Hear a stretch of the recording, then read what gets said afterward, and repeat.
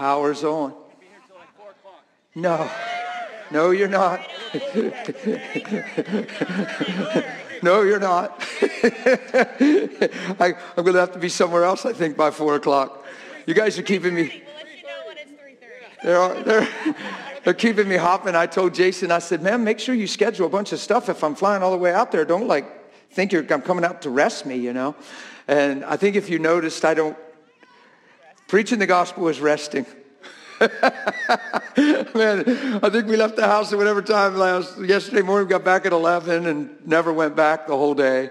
We were just on a straight roll. This weekend flew. I can't believe it. Feels like Michael just picked me up at the airport, and I'm going back there today. So it's been fun. I'll just say that because I don't know if I'm going to see all of you again.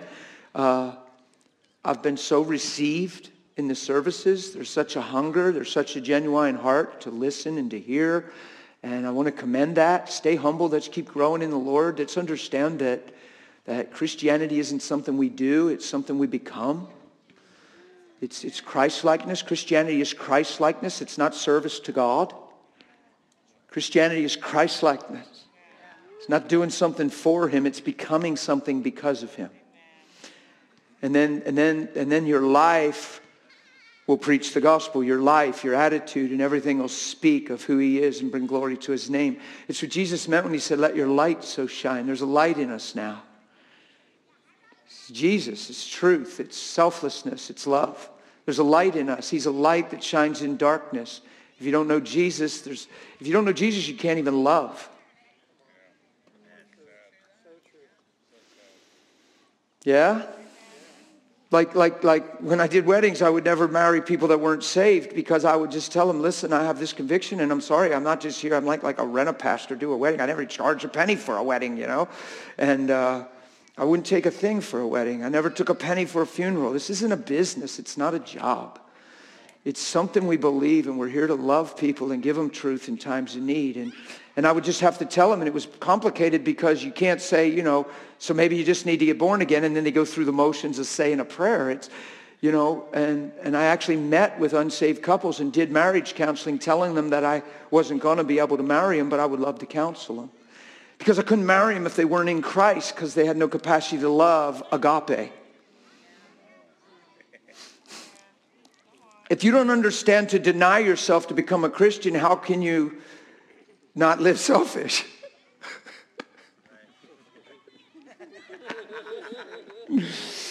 Okay, look, let's do it this way. I'm just going to paint a picture right now. This is going to nutshell something. I'm going to nutshell what Christianity is. And for some of you, it'll be 101. And some of you that have listened to me on YouTube will probably say, man, I heard that a lot. I could never hear it enough. Paul said, it's not tedious to write to you the same thing over and over because for you it's a safeguard. Hebrews 2 says, take earnest heed of the things you've heard, lest they slip away. Peter wrote a whole chapter in 2 Peter 1 that's phenomenal. I suggest you read it. It's really amazing. It talks about the exceeding power of God and that through His great and precious promises. And it says that we partake of His divine nature. It doesn't say blessings. He's not talking about full vats of barns. He's talking about getting something from God. Meaning who God is, partaking of His divine nature. He goes on and talking about adding to our faith and growing in Him and having an entranceway into everlasting life. And if we do these things and walk in these things, we'll never stumble. He actually writes that. You can't preach that in the church, but Peter wrote it. Because we've left our experience way magnify the grace of God, like way above the grace of God. So we actually believe our own track record instead of the power of Holy Spirit. We actually believe the weakness of flesh instead of let the weak say, I'm strong and be a new creation. I'm not saying you personally. I'm talking at large, the body of Christ. Like the Bible says things that we don't accept a lot of times. And I want you today to be challenged by that and say, you know what? What's it mean to accept new life? What's it mean to put off the old and put on the new? Is that just forget about the bad things I've done and the bad things done against me? Or is that to put off everything that motivated me, my perspective, my mindsets, my attitudes? Like when I put off things that are old, then everything before He came is a no-no. It's a no good. It's a die. Yeah? Come on. Before Jesus, I woke up and it was all about me, and I was hoping my day worked out. I was hoping people treated me right. I was hoping things went smooth. And now I'm saved. None of that has anything to do with anything. Like, I don't even think about that. Like, it doesn't have anything to do with anything. I have never prayed one time about my circumstances being okay. I've never even thought about that. And I'm not going to now. You see what I'm saying? I'm not a Christian for benefit. I'm not a Christian for blessing.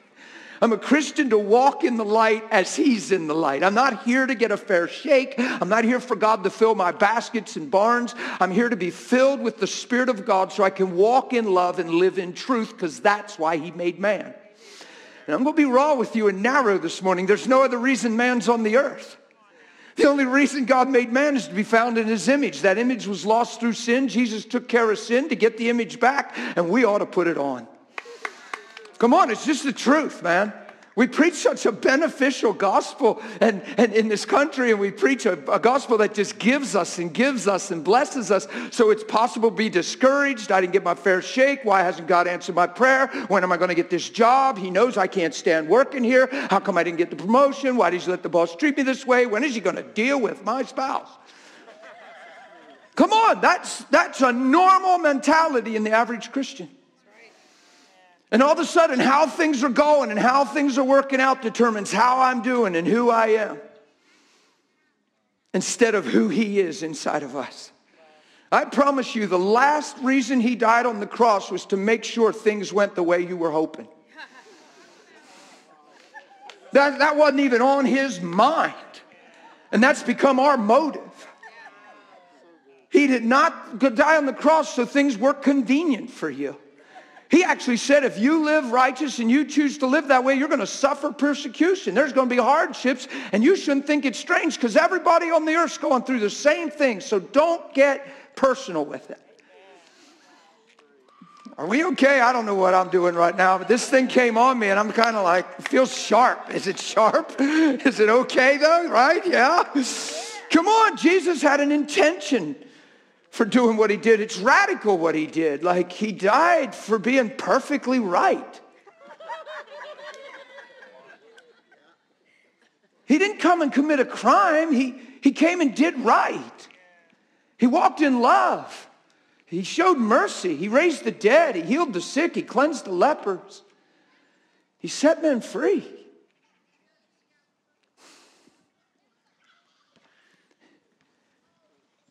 They weren't in faith. They didn't even know him. He came to his own, and his own knew him not. They weren't in faith. Every once in a while, he bumped into faith and marveled. But he did it anyway. Why? Because it's who he is. He's love. And I'm just going to shout this out like I'm just preaching out. My Bible's way back there, but it's right here. I promise I got it with me. He had to come as a man to fulfill what man failed, so that he could pay the price to get man back to the reason he's here in the first place. And somehow we've translated that into him taking care of me instead of him transforming me and making me brand new. Instead of him putting a brand new heart in me, a brand new motive, a brand new reason for being, a brand new why behind my life. Like, what makes you tick? Why do you wake up in the morning? Why do you do what you do? Why do you say what you do? Why do you go where you go? What's motivating your life? He paid a price to put a new thing in you concerning that and have it be totally healthy and bear witness to his name. It's true. And I'm not upset with anybody here, and I don't have any certain preacher in mind, but I know at large in the church what we've preached is messages that bless us and benefit us. And we actually think it's normal to be hopeless. We actually think it's normal to be discouraged. We actually believe it's normal to be beat down, can't take much more, need a break, need a breakthrough. No, I'm just being real. Listen, all those things point to us not really understanding what happened and what we're a part of and what we signed up for. You didn't sign up for people to treat you right. You signed up to be like him. Like, you didn't sign up for anybody to do anything right for you. God already did that. You can't even say, well, he hasn't been moving. He hasn't been showing me favor. I don't even know why I got in that car wreck. I thought he was my protector. And all of a sudden, you reveal you don't even understand covenant. You came in this thing from a wrong road, a wrong angle, a wrong understanding, and it's hurting you. And it's not because you're a hypocrite. It's because you're not understanding. It's not because you're evil. It's because we get deceived. It's amazing what he did on that cross. Like, you know, when somebody does something amazing, it seems hard to receive. This finance thing, you know, it's not that I can't receive. It's just the last thing on my mind, and I see the ugly side of it in ministry, and that's not why I do it, because I'm not trying to fight back. It's just not in my heart. I didn't come here for a penny. It never even dawns on me. And some people have a heart to give. You blessed me. Thank you. That was amazing. And it was difficult. And I looked at him and I said, I need to just say thank you because I never passed this test because it's never on my mind. And it always feels like, well, I don't even want to, yeah. And then I do injustice to the heart of the giver. I need to just look him in the eye and say, thank you, man. That's incredible. That's your heart. So I tried to pass the test, and you probably came as close as I've ever been to passing that test. It was a struggle, but I probably got a B+. I'm going to get an A someday. And then some little guy came up and handed me $2 and said, I just want to give this to you. I said, and I probably got an F- on that one. And then a lady came up and said, I just want to give it, and I probably got a D. It's because it's the last thing on my mind. The last thing on my mind. It's a small thing to fly out here. He died on the cross when I was guilty. I didn't fly out here with expectations and contracts and agreements behind it. I didn't fly out here conditionally. I just flew out here because I accepted an invite and I wanted to come. I could be in a lot of other places today. I chose to be here. One of my buddies did the math. I went to 2.3% of my invites this year. You're 2.3% of my invites. Come on, I'm here because I want to be. You're not a massive crowd. I didn't ask if it's going to be. It's irrelevant. There's people here. People matter. The other week I went to a little recovery center. There was like 24 people in the recovery center. But I felt like I was to go and be personal and look them in the eyes and speak into their lives. I could have been into a lot of places that week. I had hundreds and hundreds and hundreds of invites.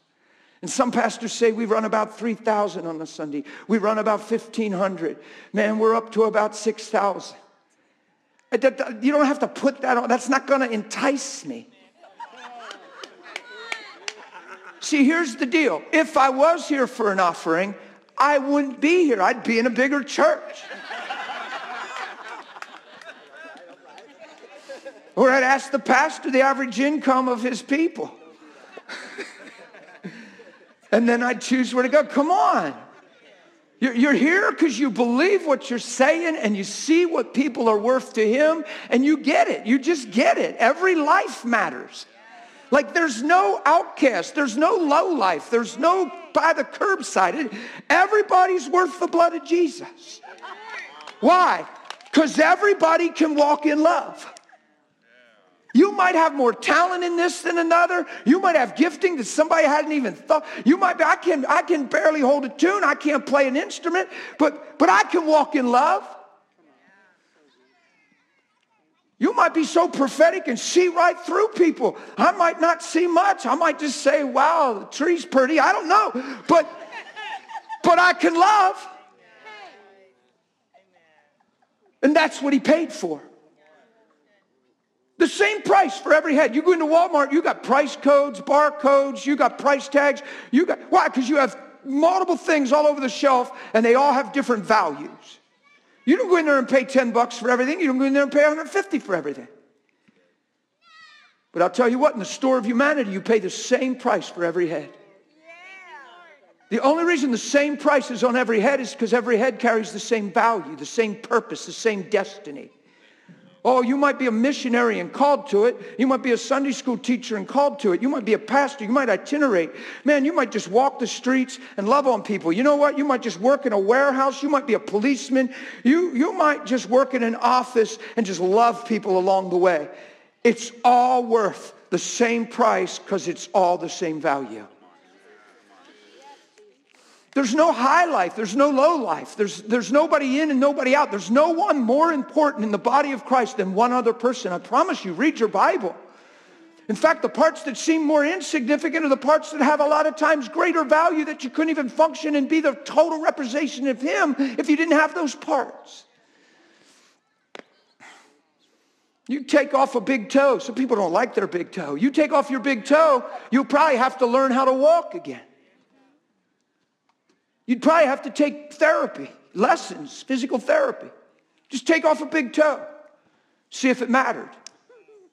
Oh, I hate this toe. This toe's so ugly. Look how fat it is.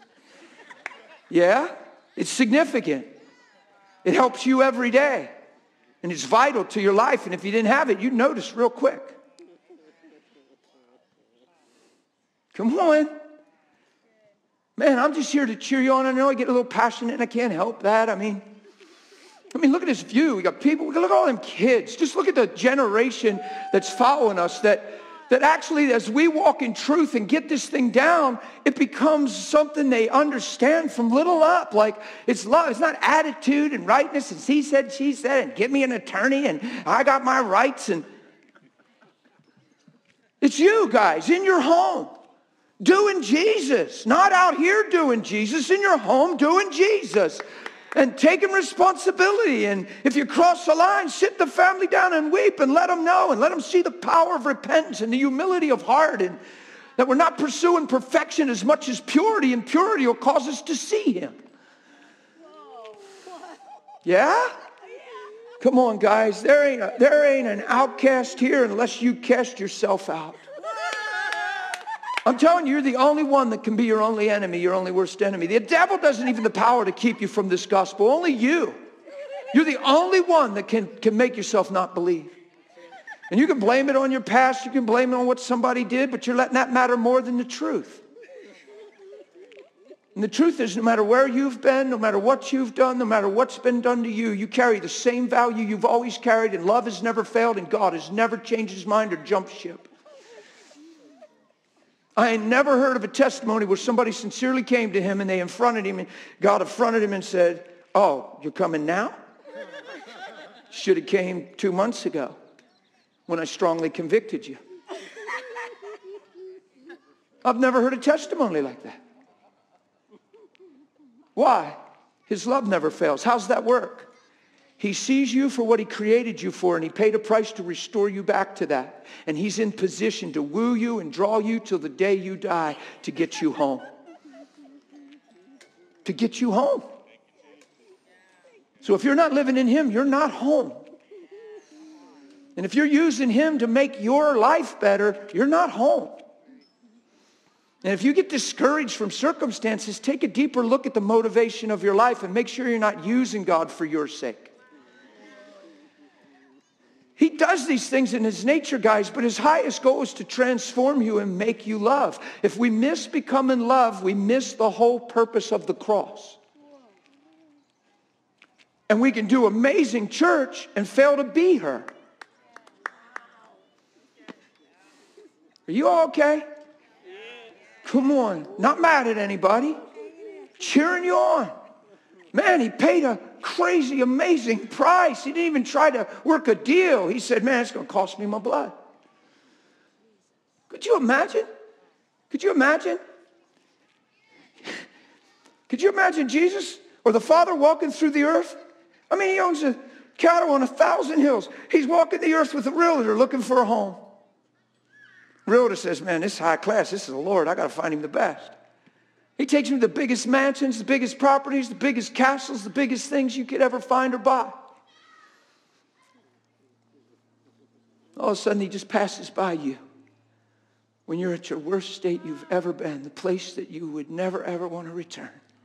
And He just passes by and He says, hey, sir, I want to live there.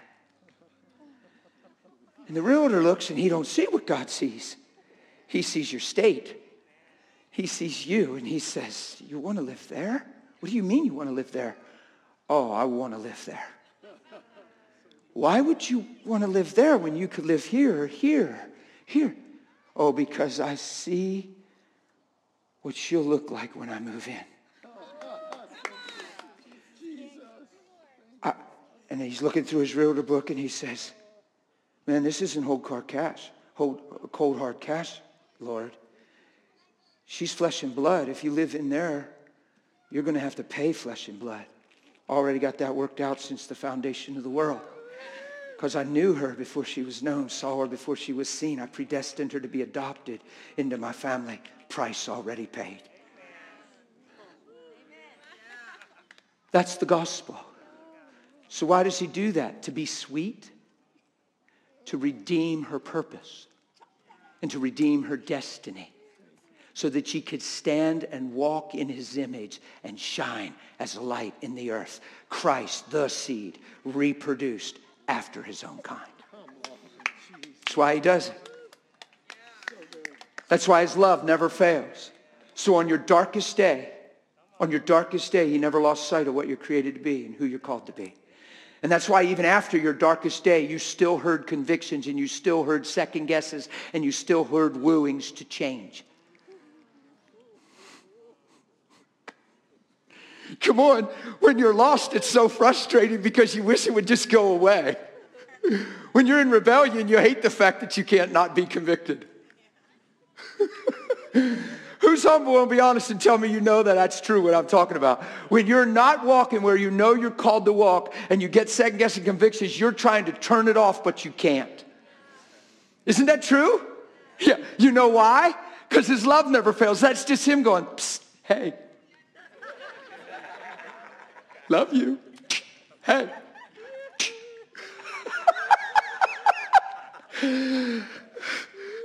And if you could turn it off, you would. But his love never fails. It ain't turning off. You can't make it go away. Ah! He said, psst. Love you. What's he doing? He's wooing. He's drawing. What's the Bible say? Nobody comes to God unless he's drawn by him. So you didn't come on your own initiative. You didn't wake up one day and say, you know what? I think I'm going to just do Jesus, man. He's drawing you. Why does he draw you? Because he wants you. What's a conviction mean in your life? He wants you in the family. He wants you in his home. He wants you to be his home. That's what conviction means. That's when you get second guessings, when you get those kind of things in your heart. That's God saying you belong. And some of us say, well, I've been so far off and so far, and I knew bad, and I ran so bad, I had to frustrate God. My parents told me all the time I made God mad, and blah, blah, blah, blah, blah. Are you kidding? He's wooing you. He's trying to get you back. Come on, if you're sitting here and you've been tricked like that, and you're thinking, well, I'm here because I'm in a home. See, that's why people come to services like this that are living that way, because deep in their heart, they're crying out. They're desperate. They want to belong, but they've tricked themselves into believing that it's not possible at this point. You know what happens to people? They get so far gone, they say, well, if I'm going in, might as well make it good. They just go into more hell and more sin and more. And then the more they do that, their conscience gets more violated and more condemned, and their identity gets more crushed. And then the hole gets so deep, they feel like there ain't no way to ever get out. And all it takes is saying, duh, what was I thinking? Where can I go from you? I go into the belly of hell, and you're there. I can go. The psalmist says, where do I go? And you're not there. Where can I go to get away? To actually where you can't find me. Ain't that something? Come on, guys, we got the best thing going on the planet. We got the kingdom of God on the earth. Let's not turn this into a bless me Jesus thing. Let's make it be what it's always been, and let's wrap faith around it and run and never look back. If you put your hand to the plow and look back, it says you're not worthy. That means the gospel's a whole lot more than you getting blessings and healing and provision and protection. That means you're plowing something. You're plowing the ground. You're in the world. You're not of the world. The ground's fallow. You need to plow the ground. Your life is like a plow. You're walking through life, and it's just turning and churning things up. And then the sower is sowing the word. You're sowing the word. You're plowing, you're sowing. Man, some are reaping, some are sowing, some are reaping, but he's causing the increase. We're all rejoicing together, so we really don't know. I don't know if it's important to say, I'm an evangelist, I'm a prophet, I'm plowing fallow ground. No, I'm walking in love, and I'm probably walking in all those things. Yeah? There's sometimes you're going to reap you didn't even sow. And then we call them evangelists because they reaped, and we put them in a conference to teach because they reaped. But they didn't even sow. Why did they reap? Because somebody sowed. Maybe they should be the one in the conference. I don't.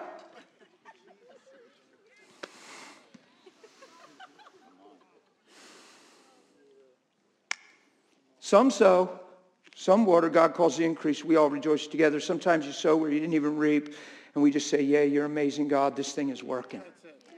I'll tell you what it takes. It takes you and I to understand the simple thing I'm talking about. That you cannot, I'm going to be dramatic, cannot be a Christian for your sake.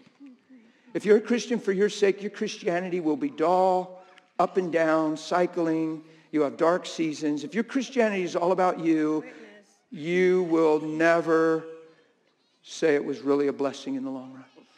Because it has nothing to do with Christianity. Christianity is for his great name.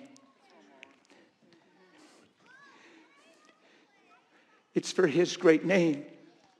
That's why I'm alone praying and don't want to ever give myself to offense. It's for his great name. That's why unforgiveness isn't an option. It's for his great name.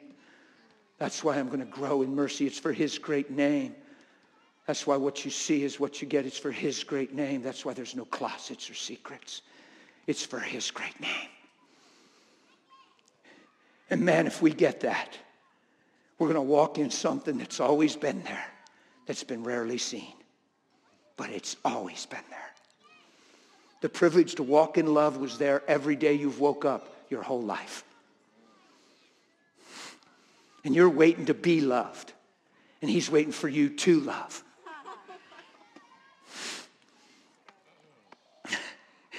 You're waiting to be done right. He's waiting for you to do right. You're waiting for a fair shake, and he's saying, I already gave it to you. When you were yet a sinner, I sent my son to snatch you out of darkness and translate you into the kingdom of my love. Yeah? It's a simple gospel, guys. I came to cheer you on in it. I just flew here. I just came to preach the gospel. He gave me I'm doing something this afternoon. It's going to be my 6th time in front of folks. It's going to be fun. It went so fast, though. But guys, this is all I ever have to say. This stuff right here. Like every time I stand in front of people, it's like a mandate. I get consumed by it. I'm not here to get you all, woo-hoo. I'm here to say, man, what are we thinking? What are we doing? Why are we living? Who are we now that he came? And we got to get real with that. So we do justice to one another in him, and we do justice to his great name. So that actually it's not an embarrassing thing to say you're a Christian. That we don't have to come up with secret agent terms.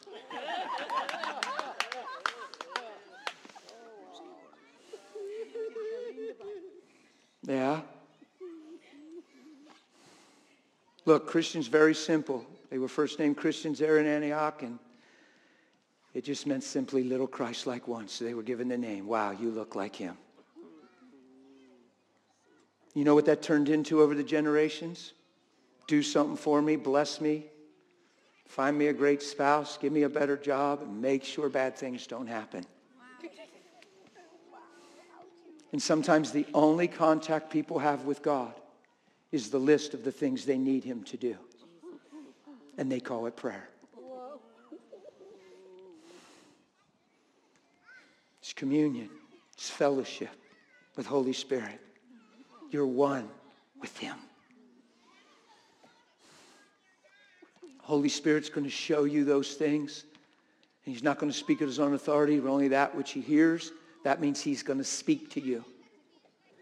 Don't get complicated with this. Don't listen to somebody that says God's not speaking today. My goodness, his word's speaking loud. But Jesus said, and he's not a liar, Jesus said, Holy Spirit will speak to you. And he's not going to speak on his own authority and just hold his own conversation. He's going to speak that which he hears. He's going to always be in agreement with the Father. So when he speaks, it's what God's saying. Yeah? So I expect Holy Spirit in my life to speak. Yeah? So if he's going to speak to me and I'm not going to talk back, I'd be ignoring him, I guess. I don't know. If your spouse always talked to you and you didn't talk back or vice versa, something probably wouldn't work out good in the long run. So if he's going to speak to me, I'm real quick to speak to him, man. I'd probably initiate it a lot more.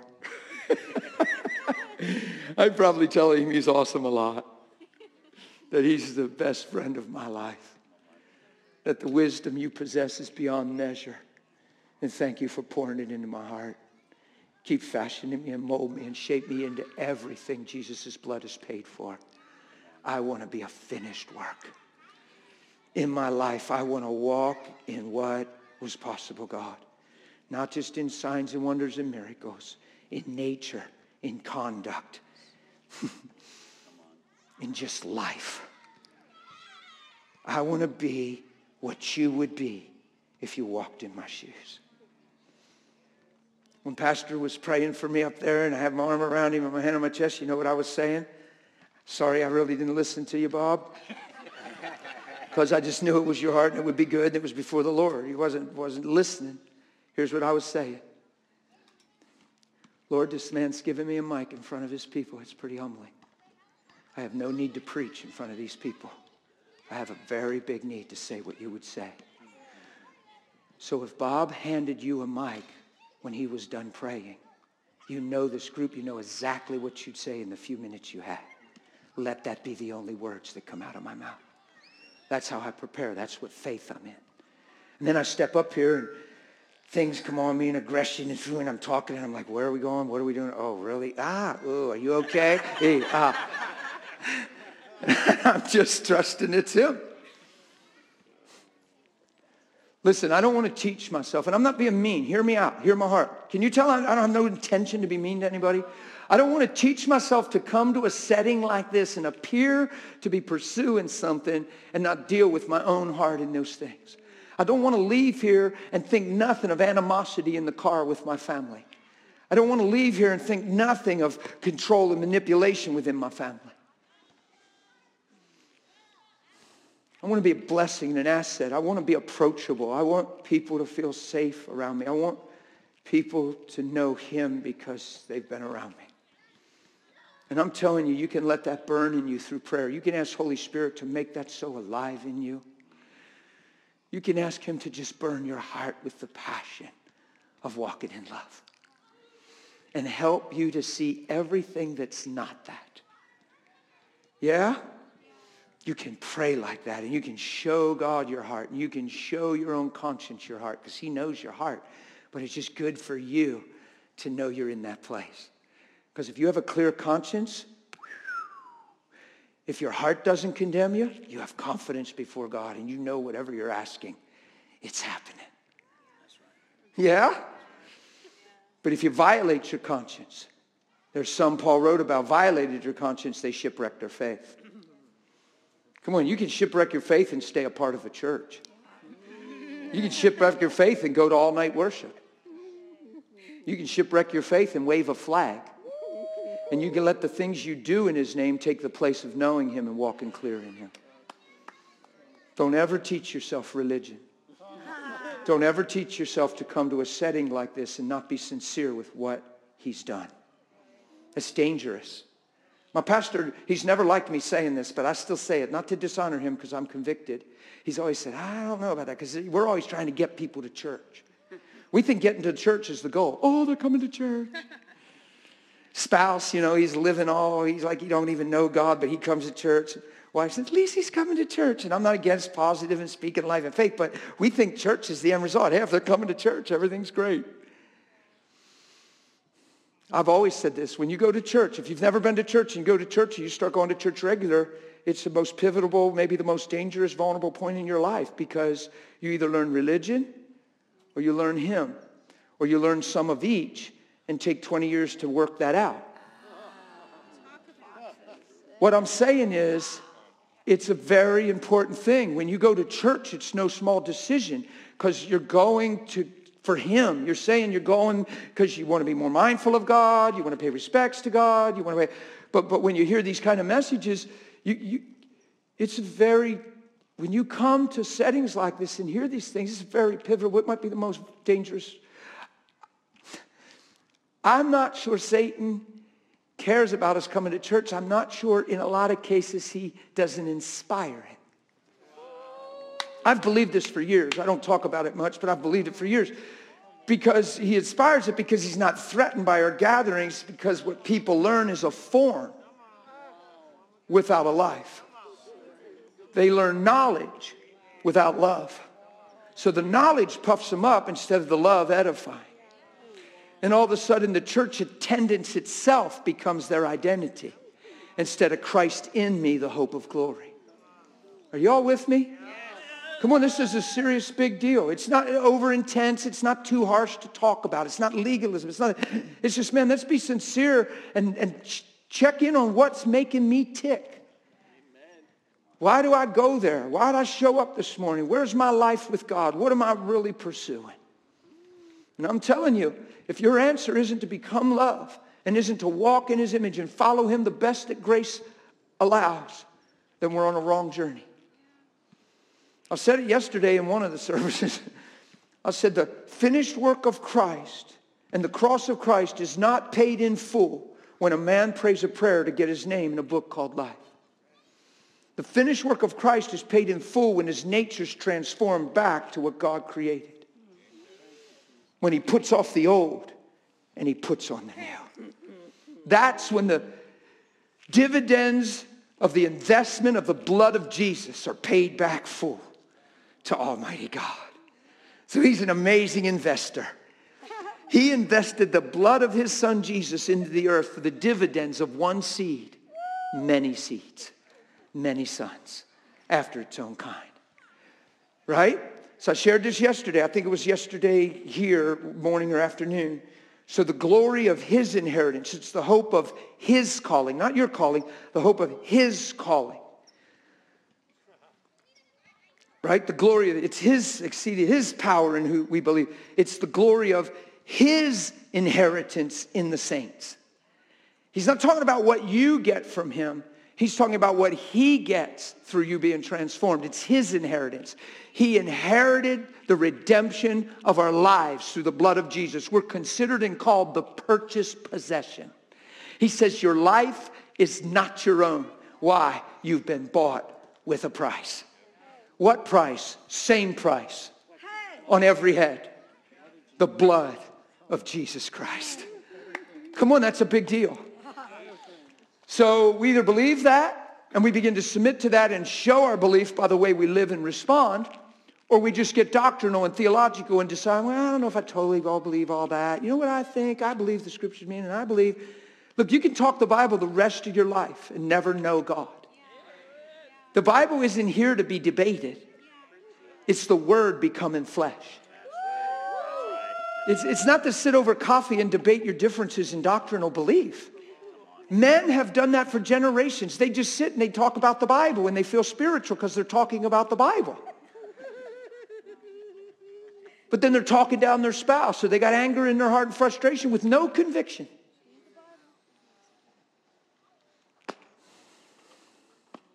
Are you guys good? I hope you're good. This is good news.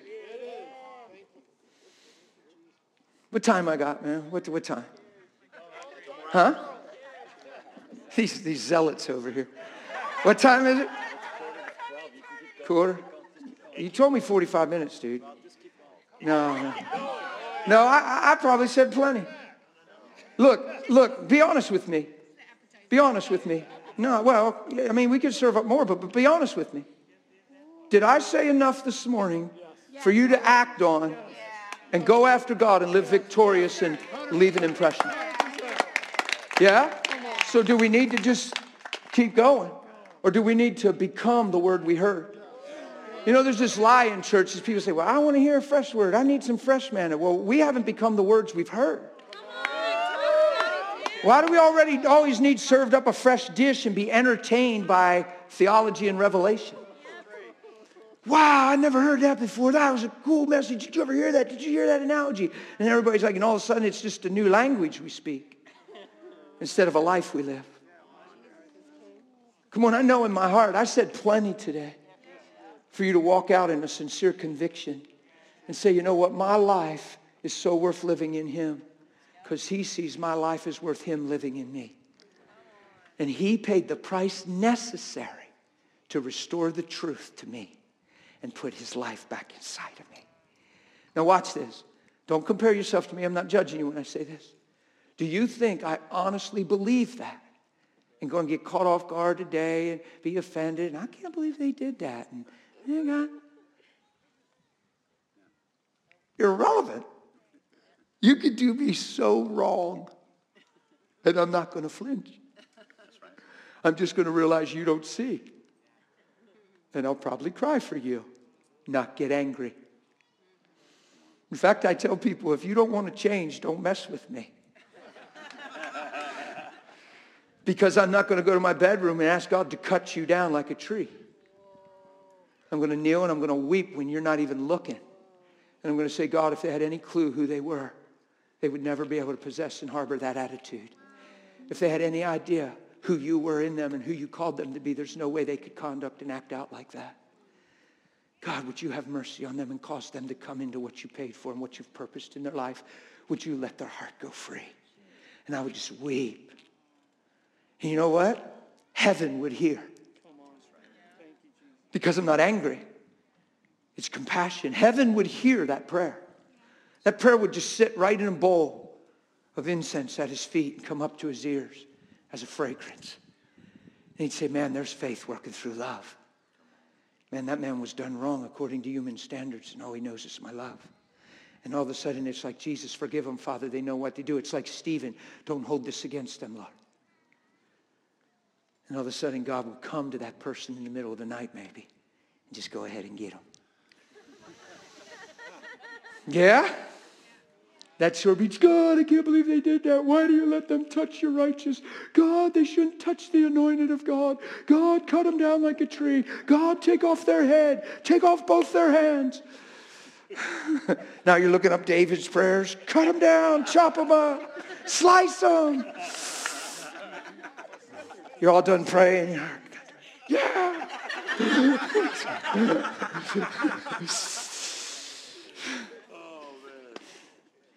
Probably not the heart of God. Y'all good? So listen, born again is not a prayer that takes you to heaven and then you make sure you plug into a word preaching church.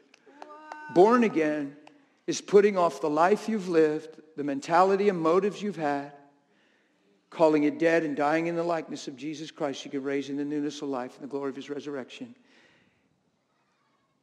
And putting on everything that he paid for you to be in him. Born again is born again. It's not a transition of destinies. It's a transformation of life. You're dying to the old so you can live to the new. So if new life is coming through Jesus Christ, how can you put new wine into an old wineskin? You have to make the wineskin new so it contains the new wine. So if somebody just told you to get born again in case you die, that's not born again. I mean, you can be. God can work. God's merciful. I know people that came in that way and they love the Lord. I'm not saying you're not saved. But you won't have the conviction when you don't walk in love. You won't have the conviction in the middle of self-centeredness. If all you're doing is praying to benefit from the prayer, then how are you going to walk in the conviction of the truth? You can pray that prayer with someone. He could come out of the bar with a woman on his arm that's not his wife, and you could say, hey, if you went, don't know where you're going, but when he say, oh man, it's cool. I prayed that prayer 2 weeks ago right over on that corner. See, that's not going to happen. You say, oh, God's bigger than that. No, why should I give him a tiny piece of the message to get a result? We don't even talk to him about water baptism anymore on the streets because it's not about conversion. It's about saved. Those people that pray prayers with us on the street corner, you ought to ask them to get baptized. You'll find out if they're serious. You say, man, listen, we got to go find water, dude. Because the eunuch, he couldn't wait. It was in the message. He saw water and said, Philip, look, water. What forbids me? He said, only that you believe with all your heart. He said, I believe. Boom. Acts 8, you read it. It says, he said, who's the prophet talking about, himself or another? And from that point, Philip stepped in and preached unto him Jesus, period. The very next sentence, he preached unto him Jesus, period. And having come to some water, what's that mean? He did not preach Jesus apart from transformation. About putting off the old and putting on the new and getting water baptized. What did Peter say? Men and brethren, what shall we do, man? You're cutting us to the heart. Repent and be baptized, every one of you. As soon as the Holy Spirit fell in Cornelius' house, they said, whoa, God's getting ahead of himself on this, man. Holy Ghost already come. They're all praying in tongues. They got the same Spirit of God. Who can forbid them water that they should be baptized? It's all part of the message. In fact, there's no place in the book of Acts they weren't baptized immediately because it was the message. Why? Because baptism represents death, burial, and resurrection. It's not a sentimental moment to take pictures. It's a transformation of life. It's an evidence of conversion. It's, listen, I'm never looking back again. I'm not Lot's wife. I'm his bride. I'm not looking back, man. It's not about when I was touched wrong at age 6. It's not about what my daddy did and didn't. It's not about my rough upbringing in childhood. It's not about my unfortunate school life. No, I'm calling it all dead. None of that has anything to do with me. It tried to mar me, identify me, and dictate my heart my whole life. But I don't belong to this, and it don't belong to me. My heart belongs to him. I call it all dead, and I die in the likeness of his death so I can rise in the newness of life. And it's just like the womb of God. It's like a woman giving birth. She's carrying a baby in a sack of water, and the water breaks and a new life comes forth. God puts us under the water in water baptism, and man, when the water breaks, a baby comes forth as if it never lived before, as if it never was before. The Bible says a new creation, a species of being that wasn't before. Yeah? That's literal. And you're in Christ Jesus. So make sure you're born again. You got plenty of water around here.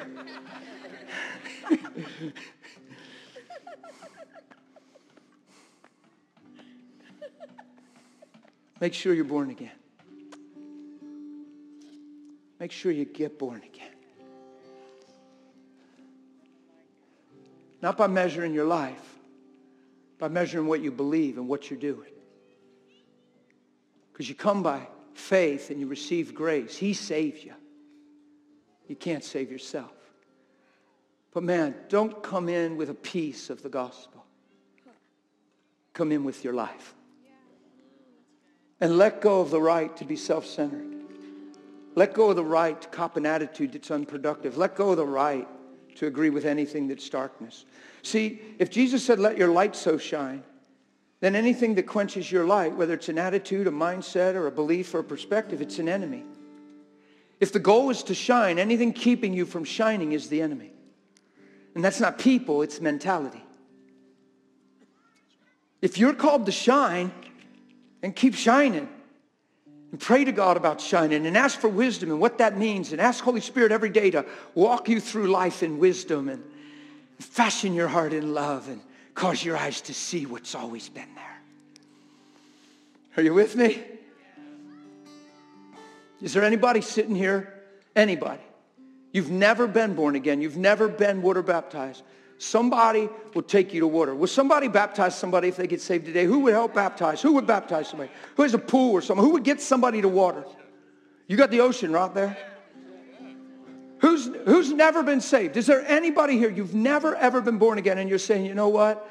I'm done messing around, man. This is the greatest thing. Like Jesus gave his life so I could have life. I'm going to give my life. I'm not talking about rededication. I'm talking about backslid. I'm not talking about recommitment. I'm talking about you have never been born again. You've never said, I'm giving you my life. I want to give self-centeredness. I want to give everything. I want you to please receive me and forgive me. And you just come humbly and believe that he has a way greater purpose and plan than anything you've ever pursued. See, a lot of people get so angry and frustrated in life and they don't realize the self-centeredness is the reason they're that way. And then they make everybody else their excuse. But if they'd been looking through God's eyes, they'd be in the position he's in. And they wouldn't be angry and frustrated. The reason I gave that invitation, I feel like there's somebody here. Actually, I hear that there's 3 people. There's only 3 people, but 3 people is amazing. I actually believe there's 3 people that hear my voice. You have never, ever been born again. You've never been water baptized. And I really think it would be amazing if you run up here and we could just freak out and be happy for you. No, seriously, it's a big deal. Why would you go back to nothing? Why would you go back to what was? Why would you go back and limp along and try to keep making it when you don't even like your life? Come on, or when you're just frustrated with everybody else. Let's call that dead. Let's get a higher vision, man. Born again. Who's not born again? I'm pressing right now a little bit because I said there's got to be one or I wouldn't be. And as soon as I said there's got to be one, I heard the number 3. So I just know that. I know that stuff. I don't miss that stuff. I've been doing this too long. There's 3 people here. You've never, ever, ever surrendered your life and given your life and been born again. If the first one comes, I think the other 2 will just come. Who is it? Come on. Please. Please, please, please. Just come. Yeah, I'm pleading. It's a big deal. You've never been born again. You're hearing my voice. Come. People that know me know I rarely do this, actually. I don't even do these altar calls. People say, what do you mean? You're a minister. I just preach. People get saved when I'm preaching. They email me all the time. I got saved in your service. Didn't even have an altar call. But today I feel like it's important we acknowledge you and somebody rejoices and we hook you up with somebody from here and take you off and get you baptized. You can be glad it ain't me. I'll hold you under till every bubble stops.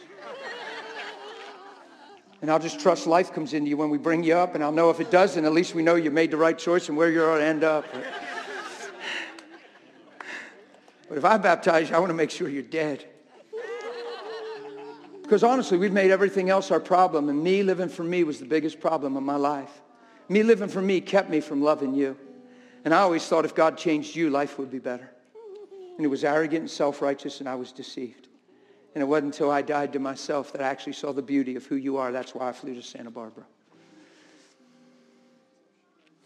One more chance. I'm just giving one chance for my 3 people. And it's not 1, it's not 2, it's 3. Why wouldn't you come? Just come. Real quick. Just a couple more seconds. If you don't respond, I'm just going to move on. I'm going to close in prayer. Don't ever think when a minister does this and somebody doesn't respond, it's failure, you're just missing it. No, people know who they are. Hearts are pounding, whatever. There's conviction, the word's planted. Everything. Just Holy Spirit's amazing. But it would be fun. If you come up here, I would be happy. You're not coming? Nobody? None of my 3. You're going to find out one day there was 3, I'm telling you. I just know when I hear these things. You coming? 2 guys and a girl. It's 2 guys and a girl.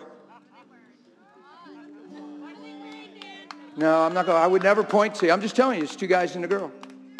And 2 of you are young adults. 2 of you are young adults. One's very young, like not in their mid-20s. There's almost a middle-aged guy. There's 3 of you. I see your ages. I promise you. Why wouldn't you come? You coming, man? You coming?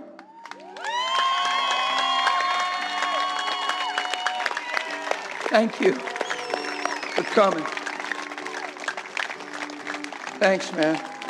Thanks for your courage. Thanks for your boldness. You made me happy, man, because I know this is real. Thank you, Lord Jesus. Come on, I need a young lady. She's just a little younger than him. You're just a little younger than him. You're a lady. I know it. And then there's a guy that's younger than me, but older than him. Come on, just come and join him. You're here. Like you're here. Like you knew it was you the whole time I was calling, right? I mean, right? Right? But you didn't come. But I kept asking. God won't let me not keep asking. I need my young lady, please. I feel like I want to cry over her. I need my middle-aged fella. Don't let pride, middle-aged fella, keep you in your seat, please. Be bold and say, you know what, it's time for change. And don't be afraid that you won't get it right. You will be afraid to fail. I'm hearing that you're analytical and you're thinking ahead and you're keeping yourself glued to your chair because you think it ain't going to work for you and you're going to do all this and nothing's going to change. It's not going to happen that way. You coming? You're my guy, man. That's the problem. If it doesn't work, I feel like... No. See, but I nailed it, didn't I? In the Holy Ghost. Is that what was holding you back? He said, see, that's the problem. If it doesn't work, then. Isn't it amazing how you can hear the Father? Listen, the key to living like that is love. Do I have the right descriptions? Do we got the right ages? Now, why wouldn't my young girl just come up right now and say, well, what am I thinking? Please? Please? Come? See, when I keep saying young girl, I know it's right because it won't change. It doesn't change. When I'm saying it, God's not convicting me. He's not saying, whoa, Dan, you're too aggressive. Jesus, whoa, back up. You know, I need my young girl. She's not tiny. How old are you, man? 25. 25. Yeah, you're just a little younger than him. I think you're 20-ish. Maybe 18-ish, 20-ish. You coming? Or are we just going to pray with these guys? Listen, if you don't come, Jesus does love you, and please don't run from this conviction. I'm not saying if you don't come today, you missed your opportunity. I just wanted to celebrate with you and get emotional like these guys like got me on the verge of tears. I just got to hold together because I'm doing this thing. Man, I'm proud of you. That got you up here when I said you're afraid of failing. You knew that was the Lord. But you knew God's calling you, man. Come on, you knew that was too right on. That's what walked you forward. That's why I heard it. Because God knew what it would take to like pat him on the hiney and get him moved. What's your names? Ryan? Glenn. Ryan and Glenn. Stretch your hands to these guys and just begin to pray for them, would you?